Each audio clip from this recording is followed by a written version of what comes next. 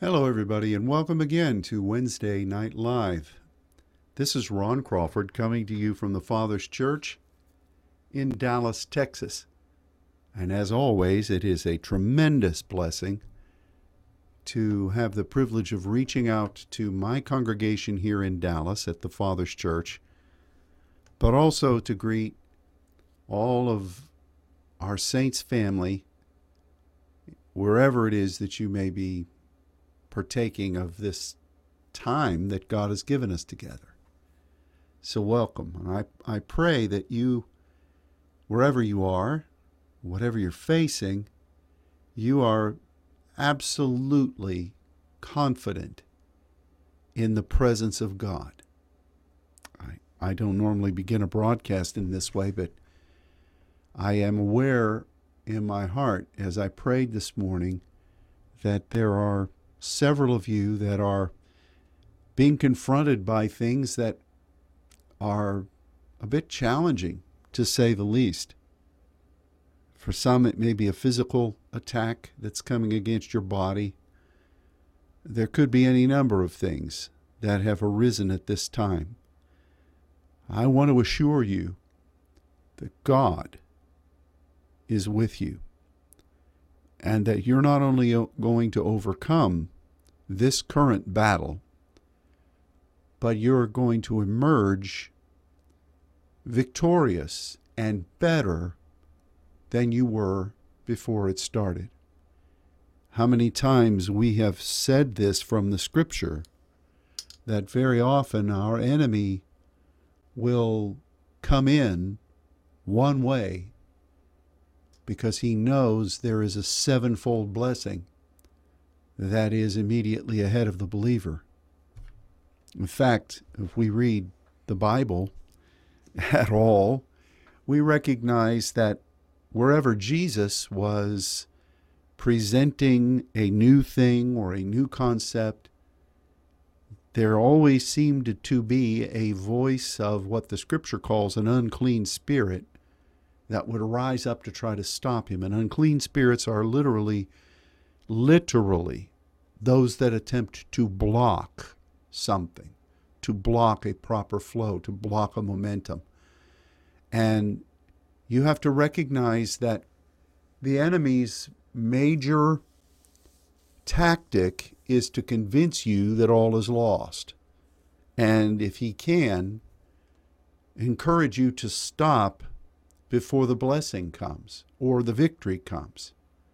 And if he can convince you that you've been defeated, then you will do a great service to him and his kingdom by not participating with God to welcome the blessing that God has intended.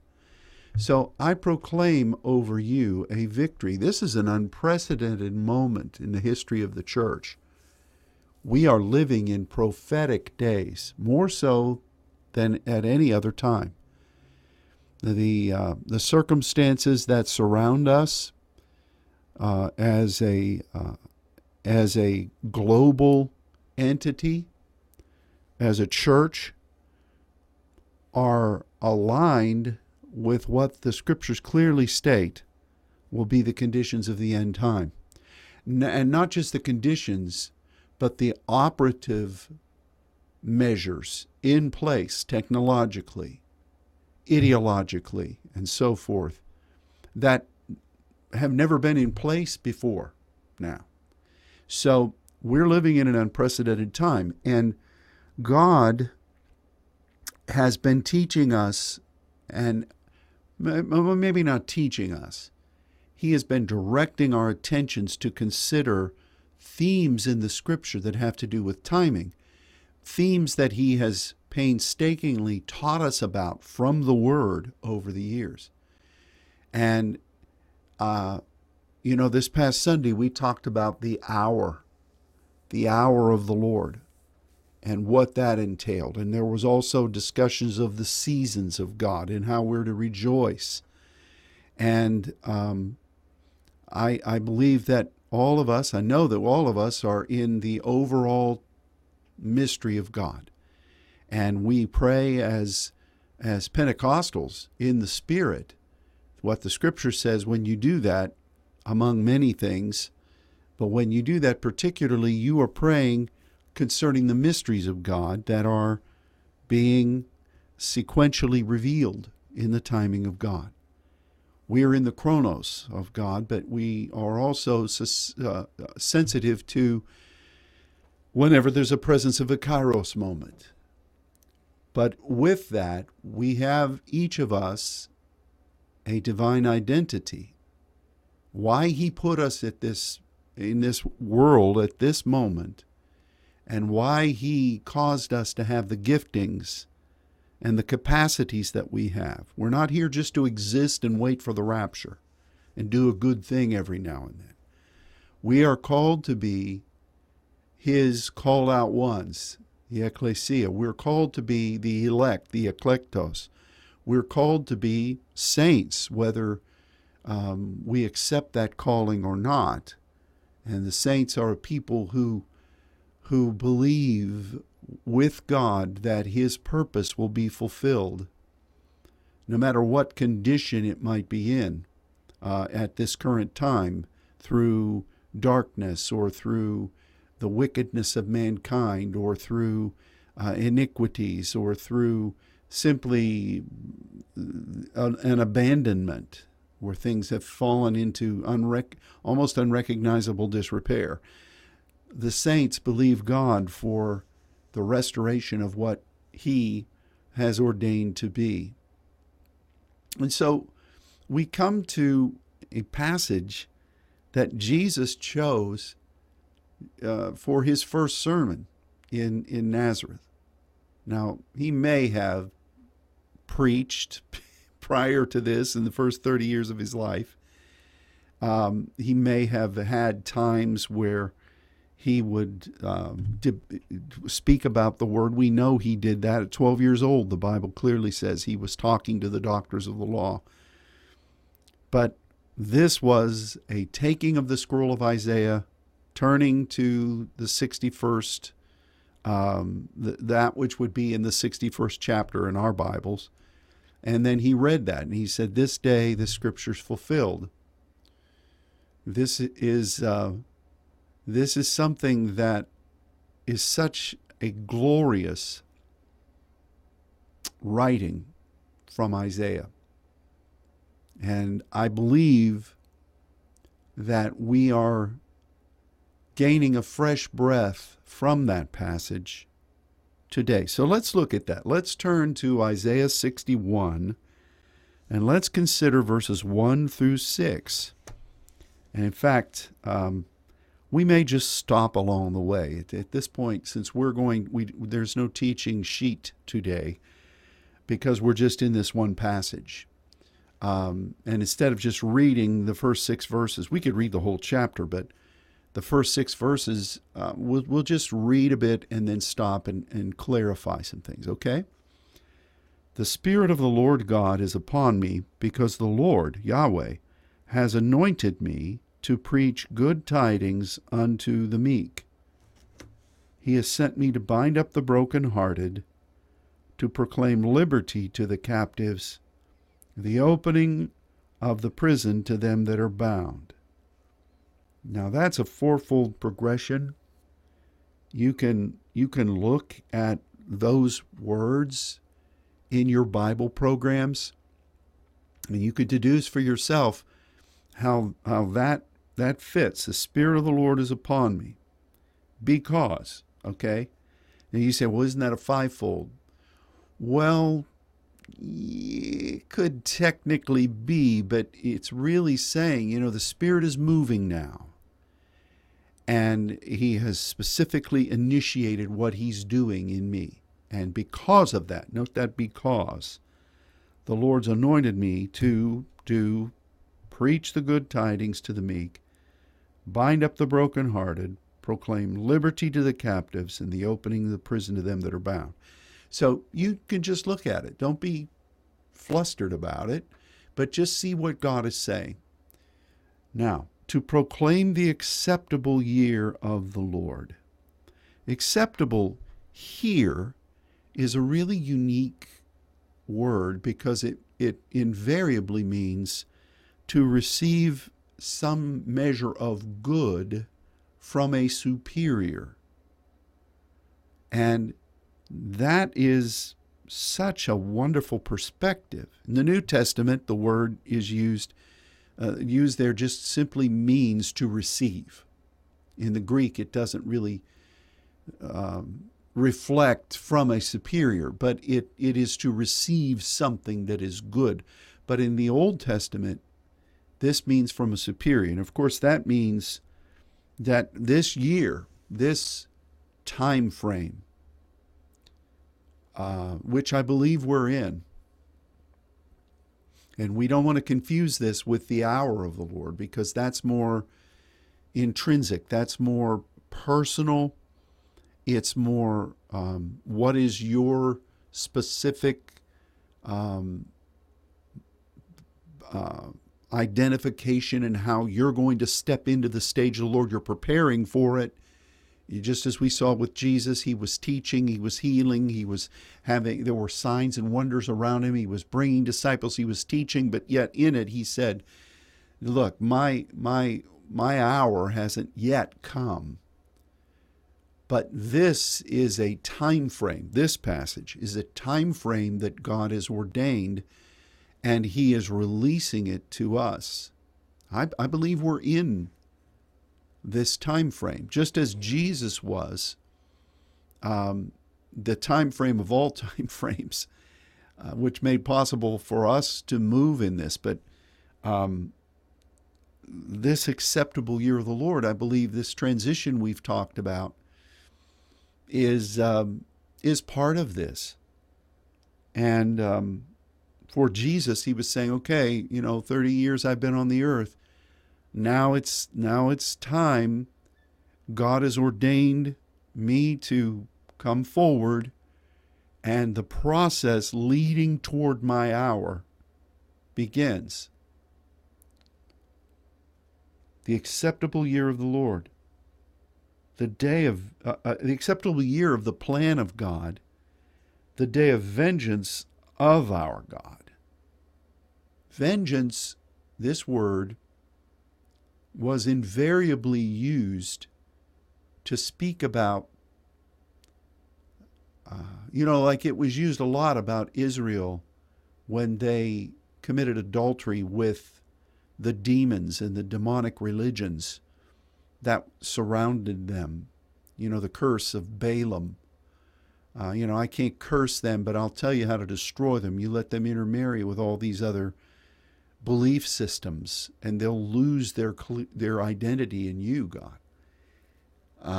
So the vengeance, this was mostly used to speak about God coming, the heart of God coming and stating, enough of this. I've had enough of it.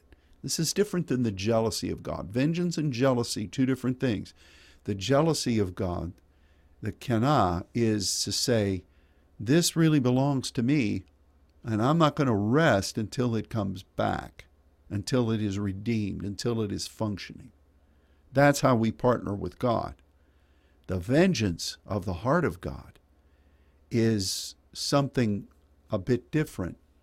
It is God saying, you have been unfaithful to me. You have given my love and my heart to another, and I am furious about this. What a thing that is. The vengeance of Elohim.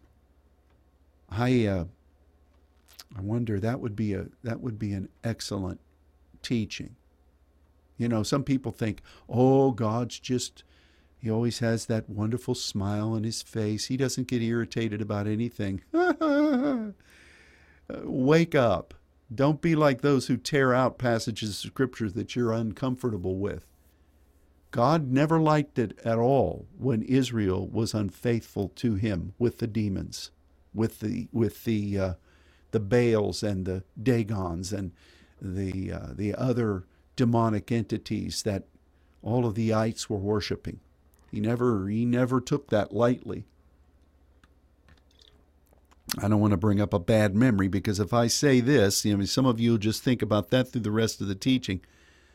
But I don't know if you've ever had that happen where you gave your heart and it was a mutual thing. It wasn't just you giving it and somebody not accepting it. That's a different thing entirely. People can still get fired up over that, which is borderline justifiable. But if you've ever had someone be unfaithful to you, it is crushing. And I can't even begin to imagine what the heart of God feels. He uses these terms. So the acceptable year in the plan of God is then touched by the vengeance of the heart of God. How do we see this in the world today? My goodness, I can see those who once were like what the New Testament says. They tasted of the heavenly gift. They sampled the power of the world to come, and now they've deconstructed that and put that aside with a grin on their face and say, "Oh, there are others. I'm just not fulfilled. There's more for me out there." Does that sound familiar? That sounds like an unfaithful lover. And this is a day where that is rampantly being depicted, and the vengeance of the heart of God is a part of this progression. Now, I'm not saying what course that will take. I'm not advocating violence. I'm not advocating any of those things. But what I'm saying is that this is a very potent word, and it is affixed to the heart of God. So we just need to know that God is seeing what's happening, and He's not blessed by it. To comfort all that mourn. This is our friend Nahum. And remember, we've taught about this in the past, and we've talked about how this is to commune with God and to hear His voice, and to really be not a counselor to God, but it's very much akin to what it means to be in supplication, as Noah was with God in the pathway of grace, to those who mourn. Not bellyache, not godly sorrow, not woe is me, but those who say, I see what is happening, and it just hurts. Have you felt that recently? Have you felt that over the past year? Just the other day, and I recognize this is a temporal reference, but yesterday I was really concerned as I was watching what was happening in Israel. Now, we don't worship Israel. Too many in the body of Christ do that. And you're really almost like the Pharisees when you do that. We should worship God, but we respect what He promised concerning His people. And I see hundreds of missiles being launched into Israel, and then Israel having to defend themselves, and then being mocked in the press for the casualties that come in response to being attacked. And I think, remember a year ago, we were talking about the Abraham Accords and many of the Arab nations coming into peace agreements and functional nation-to-nation agreements with Israel for the first time. And now we see this. It's a pulling back. It's supporting of radical Islamic regimes. And I grieve over that. This is not about politics. This is about knowing who you are. It's not about, we're against this group, we're against that group. No, we're for what God says. And he who blesses Israel, I will bless. And so it grieves me, just in this one instance, to see these kinds of things. And we pray. We recognize that if you read the scripture in the time of the end, praying for the peace of Israel does not, or the peace of Jerusalem does not mean that everything's going to be a Norman Rockwell painting over there. Things are going to get rough. What is the peace of Israel? It is the fulfillment of what God ordained for this world. And I see these things happening, and it could be a mourning. And at this point, we need to learn how to necham before God on behalf of the things he's feeling and the things that we see that are, I'm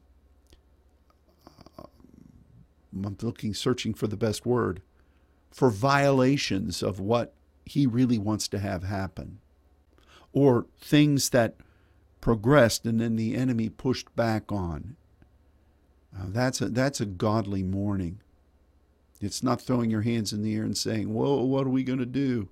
But it's communing with God. So those three things, the acceptable year, God is releasing an assignment for us in a time frame.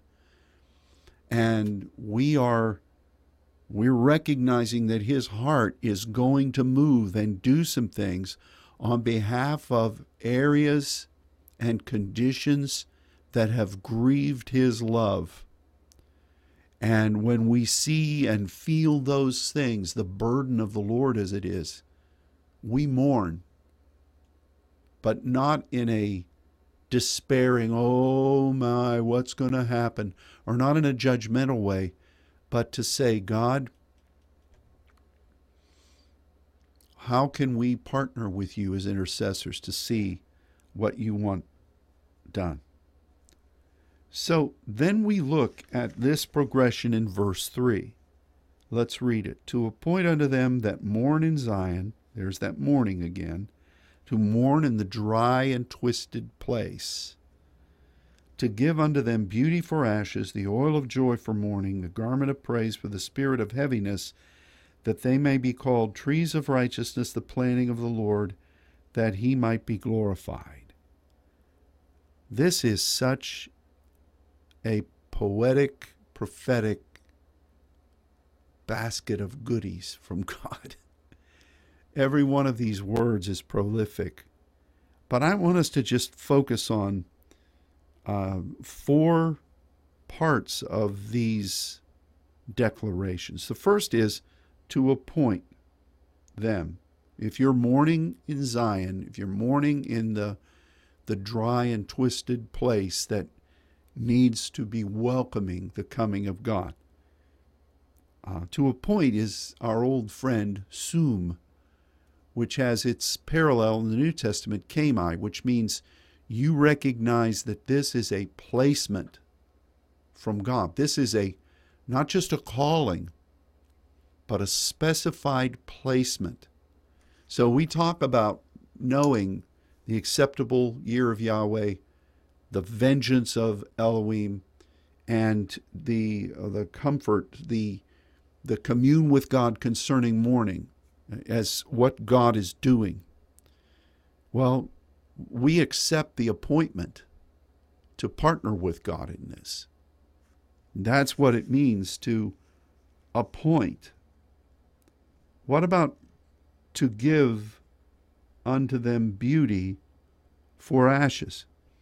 Beauty is described mostly in the Old Testament as a headdress, the headdress of the high priest. It could be a turban. You take the blonde, I'll take the one on the turban. It could be something that identifies that you have been given not just authority, which is more of a shoulder positioning. The epitaphs on the shoulders represent government and authority, but the headdress says that you are really representing the head, God himself. And this beauty for ashes means that you are really at one with God in things that have either been destroyed or things that are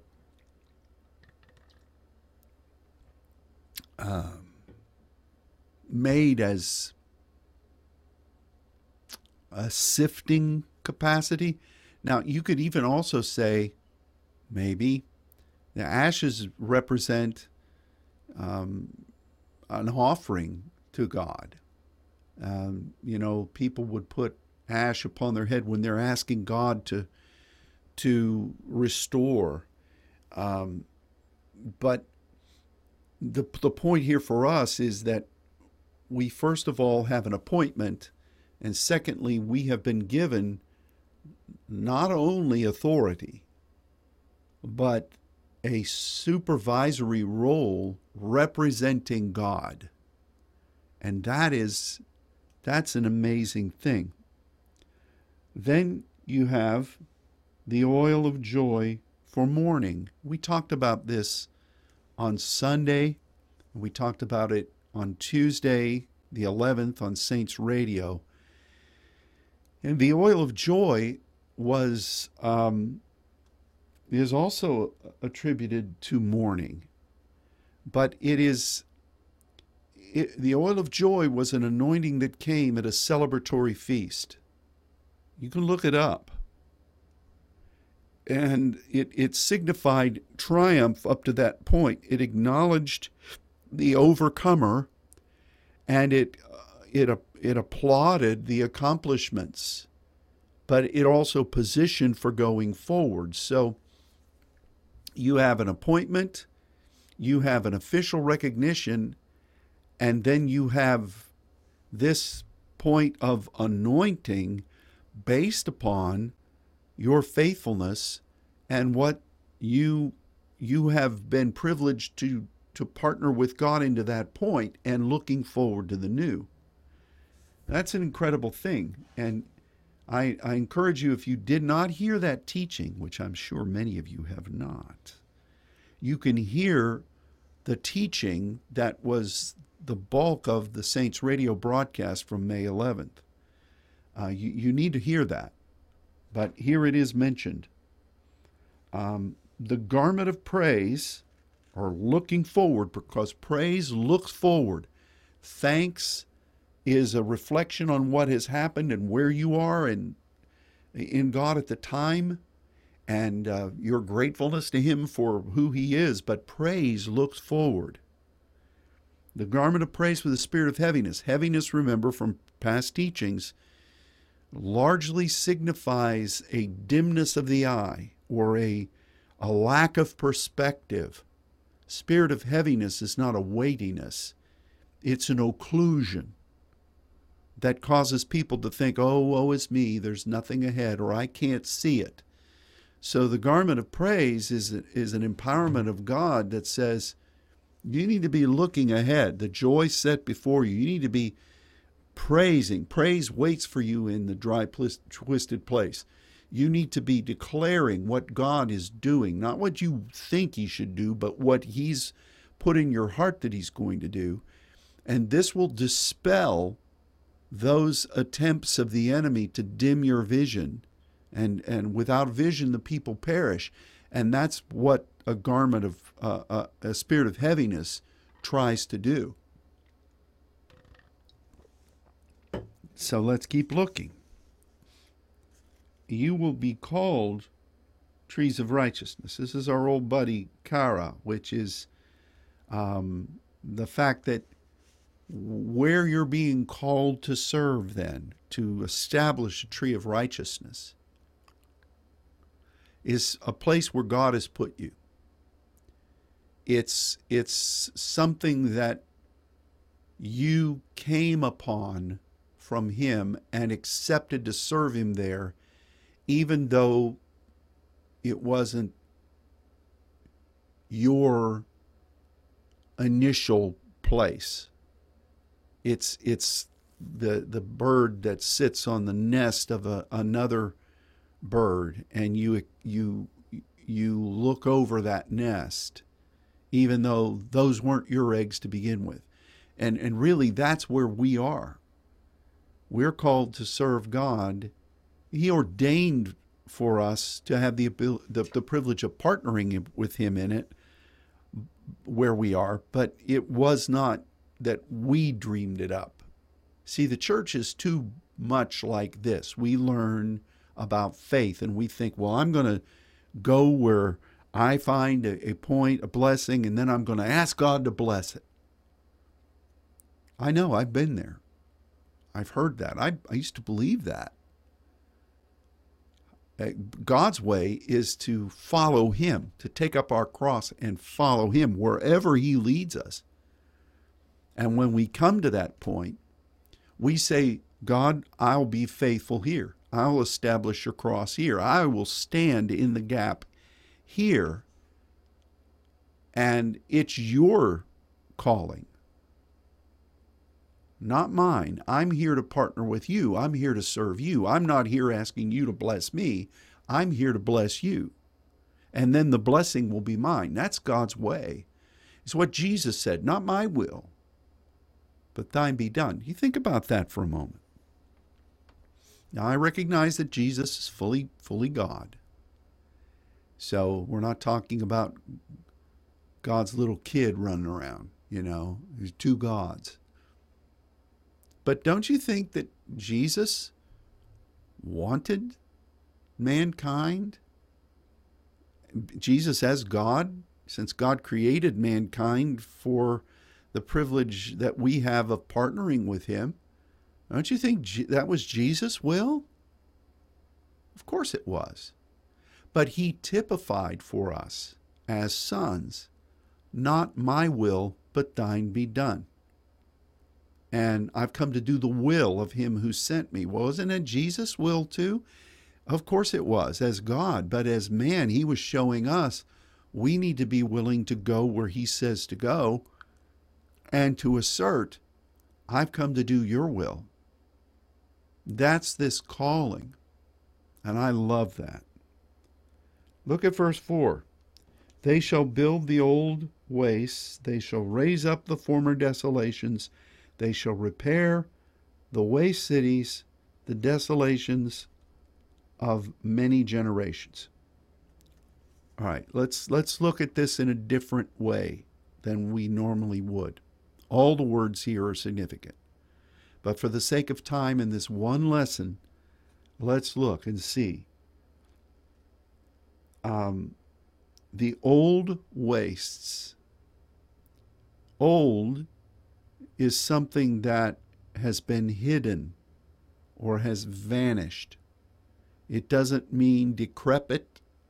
One of the things I love about traveling is to go to places where there are ruins of ancient civilizations.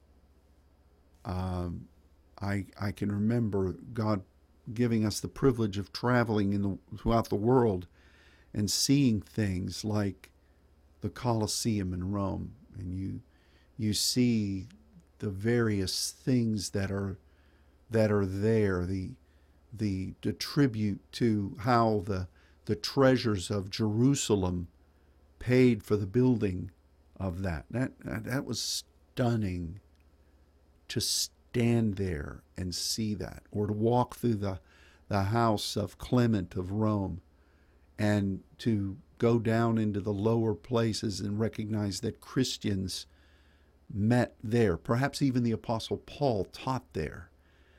That's not what this word means.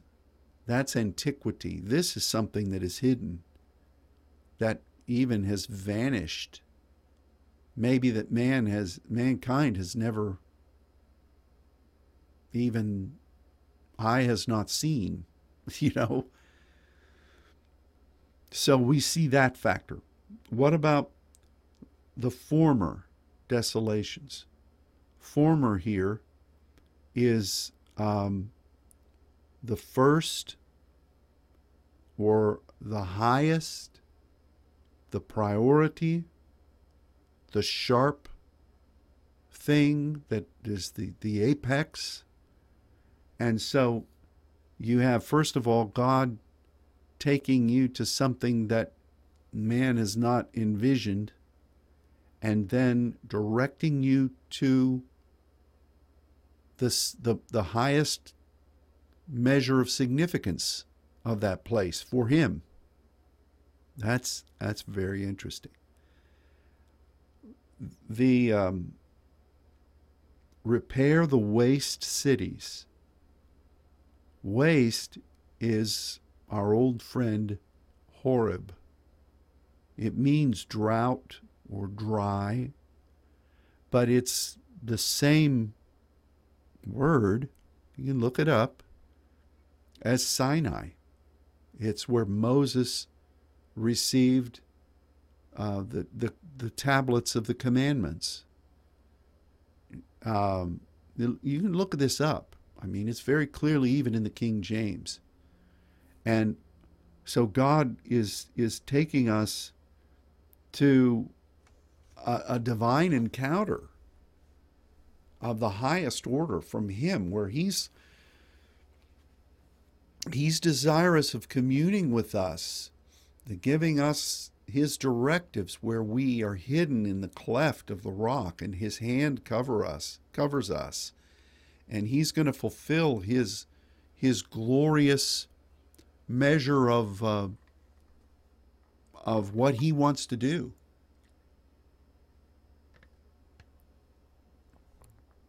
I think that is an incredible concept there. I mean, it's amazing to me, but it's a dry place, a place of drought, very very similar in intent to Zion, not specifically the same. And I recognize that Horeb specifically described those mountains there. Sinai, where Moses went up, and the people saw the glory, and Moses came down, and his face was glowing.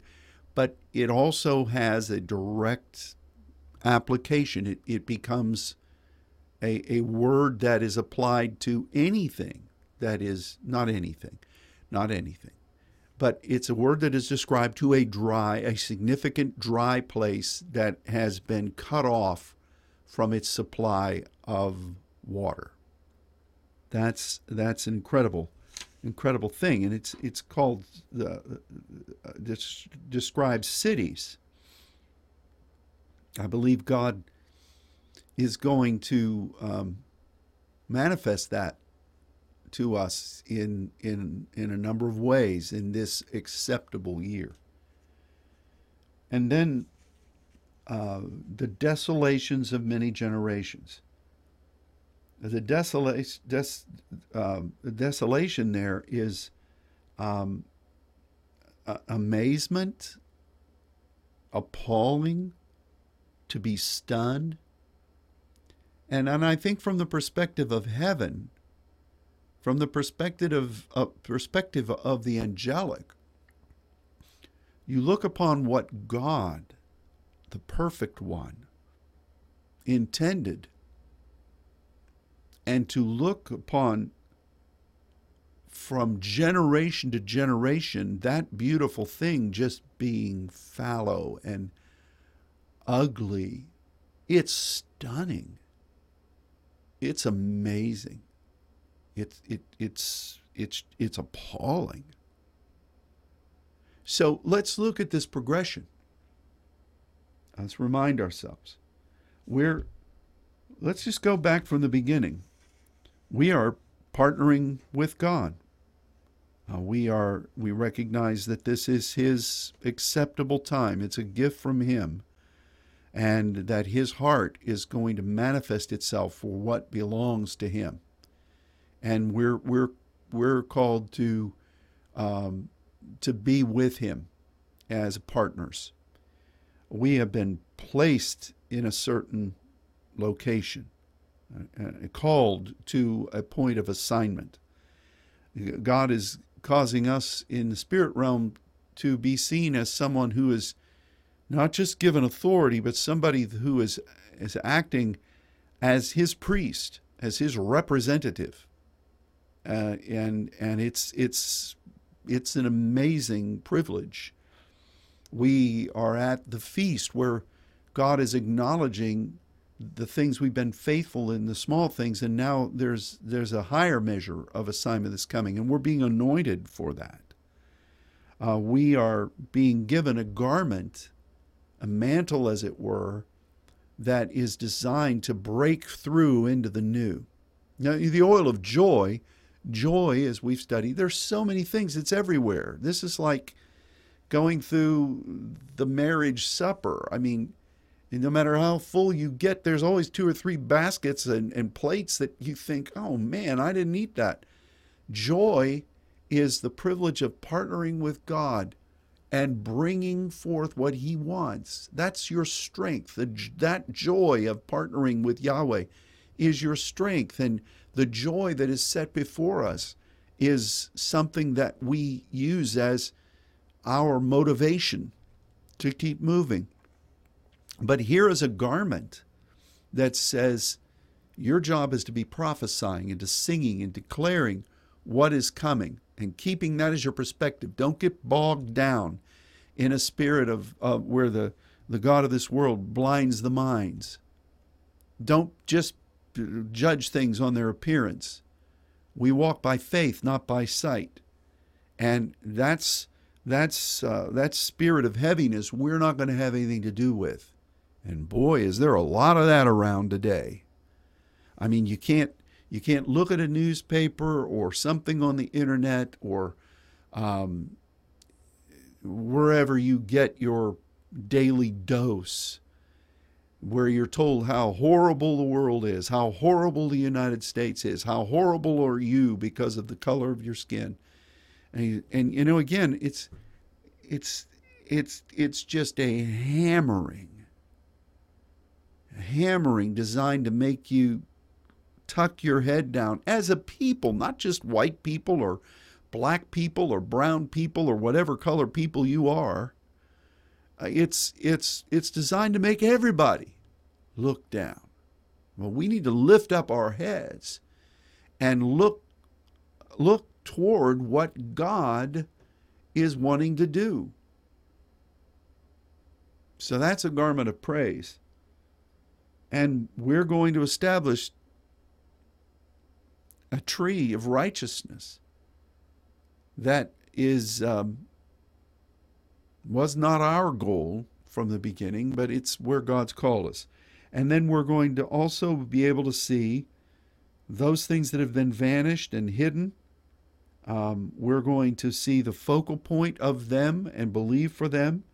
We're going to meet with God in the dry and drought place, and God is going to unite us with His hand, and we will emerge as the people of God to see cities transformed, and we will walk with God to see the glory of God in places where through the generations it has been appalling that the glory has not been welcomed. What a thing. So you go back through this again. I mean, it's just meditate on this. Meditate on this. God says it's time. We being equipped, and we're going forward. Those 3 factors are all in the first part of this 61st chapter of Isaiah. Verse 5, strangers will stand and feed your flocks. The sons of the alien will be your plowmen and your vine dressers. Now, we're not speaking colonialism here. We're not enslaving anybody. The places where we're going are really to welcome the kingdom and to encourage disciples to rise up and take dominion where God has placed them in the indigenous locations where they have been called to serve Him. It says your flocks and your vine dressers. And really, we established earlier that it's not ours to begin with, it's God's. These people will be serving Him. Yes, we are privileged to bring the message, but these ones are serving Him. You will be named the priests of the Lord. Men shall call you ministers of our God. You know, here again, Kara, we're called to be the mediator of the plan of God. That's phenomenal. And we will be ministers of His heart. Think about that. We take a stand where His plan leads us. And we stand in that gap and believe for the hedge of the Lord to be fulfilled, so that vitality and population, it's the Peretz and Parats principle. That's how we can rebuild the cities. You know, you think about it. You're repairing the waste cities. But we're called to stand in the gap and make up the hedge so that there can be a breakthrough. The breaker anointing, as we've taught many times, the parats, the breakthrough, cannot and will not happen unless you're standing in the gap, the parats, and the city is restored. We've seen what happens in our nation recently, over the past year, amazingly, when the rule of law and order are gone, when the people who were responsible to stand in the gap philosophically and from a legal standpoint abandon their post, chaos rules. And you see sections of Minneapolis, Portland, Oregon, Seattle, where people, neighborhoods, business areas are just destroyed. All those peaceful protests, burned out buildings. Who's going to go in there and invest now? Oh, I guess Uncle Sam will. They'll throw a bunch of grants. But if you don't change the system, if you don't reestablish what's right, you're just throwing good money after bad. That's a demonstration of Peretz and Parats. Righteousness cries out in the streets. Wisdom cries in the streets. Those that call good bad and bad good are ruling. And who will invest in that? Who will live there? Only the people who have no choice in the matter. And you feel sorry for those folks. So if we're going to see what God wants, we're called to take a stand and to say, let your kingdom come, your will be done. God is going to be doing that through His people. And we will be recognized, the saints, as those who accepted this mandate from God, who kara it, for the plan of God, the plan of Yahweh. But the thing that really sustained us is that we're ministers of the heart of God, of Elohim. The one who earlier in this passage, we see how the heart of God in verse 2 is aggrieved and is going to do something about reclaiming what He loves. So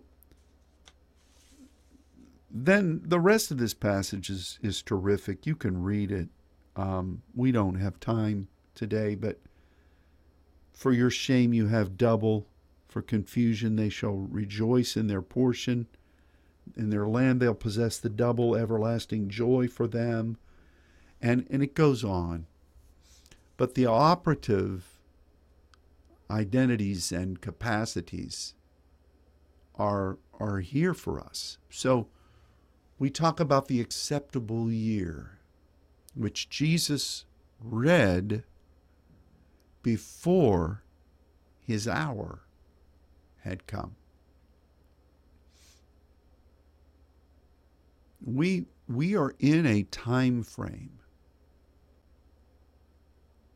where we're preparing, we're seeing these things that the Scripture details being played out in our lives.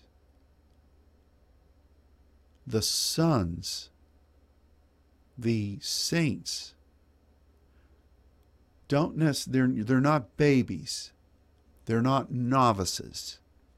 The oil of joy is something that comes to a veteran who has overcome by the power of the Lord, by standing faithfully, and who is now positioned to go forward into these things we've been talking about. So some of you need to wake up and recognize who you are in who He's called you to be, who you are in God. And don't give place to ungodly sorrow. Don't give place to what the world says. Rise up and be the mature one that God has called you to be. It's up to you. At this point, you don't need your daddy behind you telling, okay, honey, you can do it. Come on, now you can do it. Let me lay hands on you. Let me break this off of you. You stand. You're to be the breaker offer. You are to be the one who says, come on, let's go.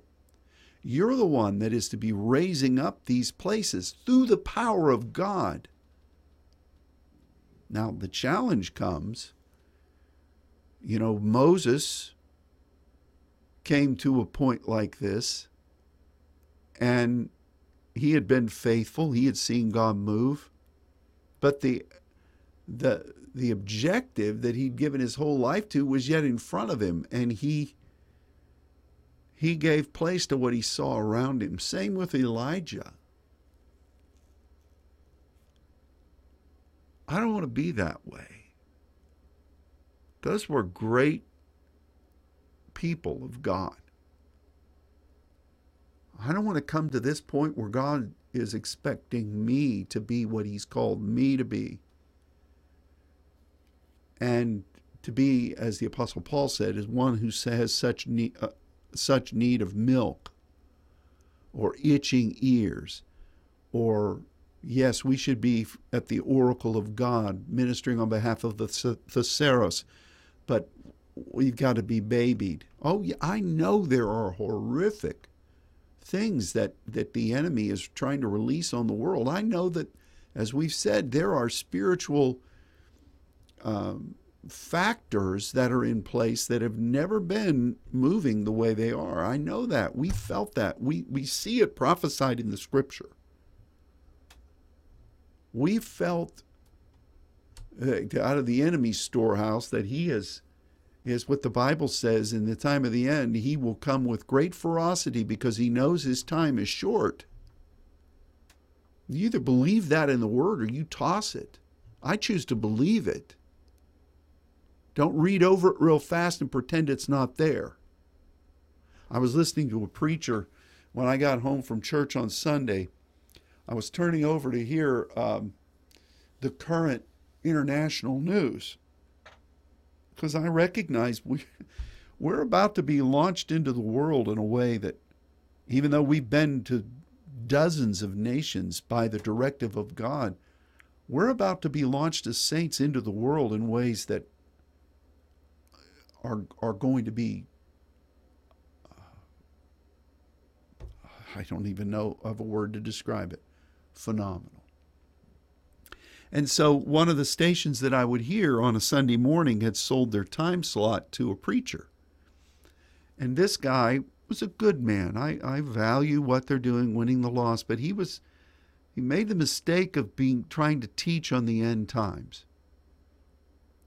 And some of the things he was saying, I thought, that's ridiculous. I'm not being critical of him. I'm just pointing out that his assessments were not in alignment with what the Word of God says, and they were not at all in alignment with what God is doing right now. And he was basically telling the church things about the Antichrist that were not true. He was telling the people, you're going to be out of here before this starts to happen. And I'm thinking, what is your motive to be saying that? What is your motive to be saying that? You're here at this acceptable year of the Lord. All these things are happening around you, and you're saying you're not going to see him. Well, you open your eyes, you see him right now. and I think for the saints who God has, blessed be his name, led you into deeper things, you're pioneers of his work, of his word. Awaken, receive this anointing of the oil of joy, and be ready for what is coming. Do we understand everything that's in the end time scriptures, the eschatological scriptures? Of course not. We walk by faith. But what we do understand, we must take responsibility for, and not be AWOL, and not convince ourselves that we're conscientious objectors, or we're neutral. As much as we love the Swiss people, there is no neutrality in the things of the spirit realm. You're not going to be able to make chocolate and invest gold for the nations in this battle. You got to be ready.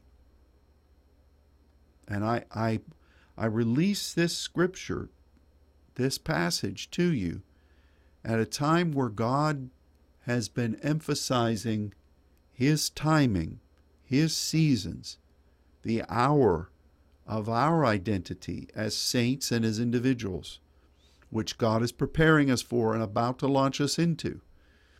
This acceptable year of the Lord has, of course, this was played out in Jesus' life. And I would proclaim to you that there have been many times where the acceptable year of the Lord has been brought forward, and these principles are utilized. But now we come to what I believe are the end of days. And maybe, as Churchill said, this may not be the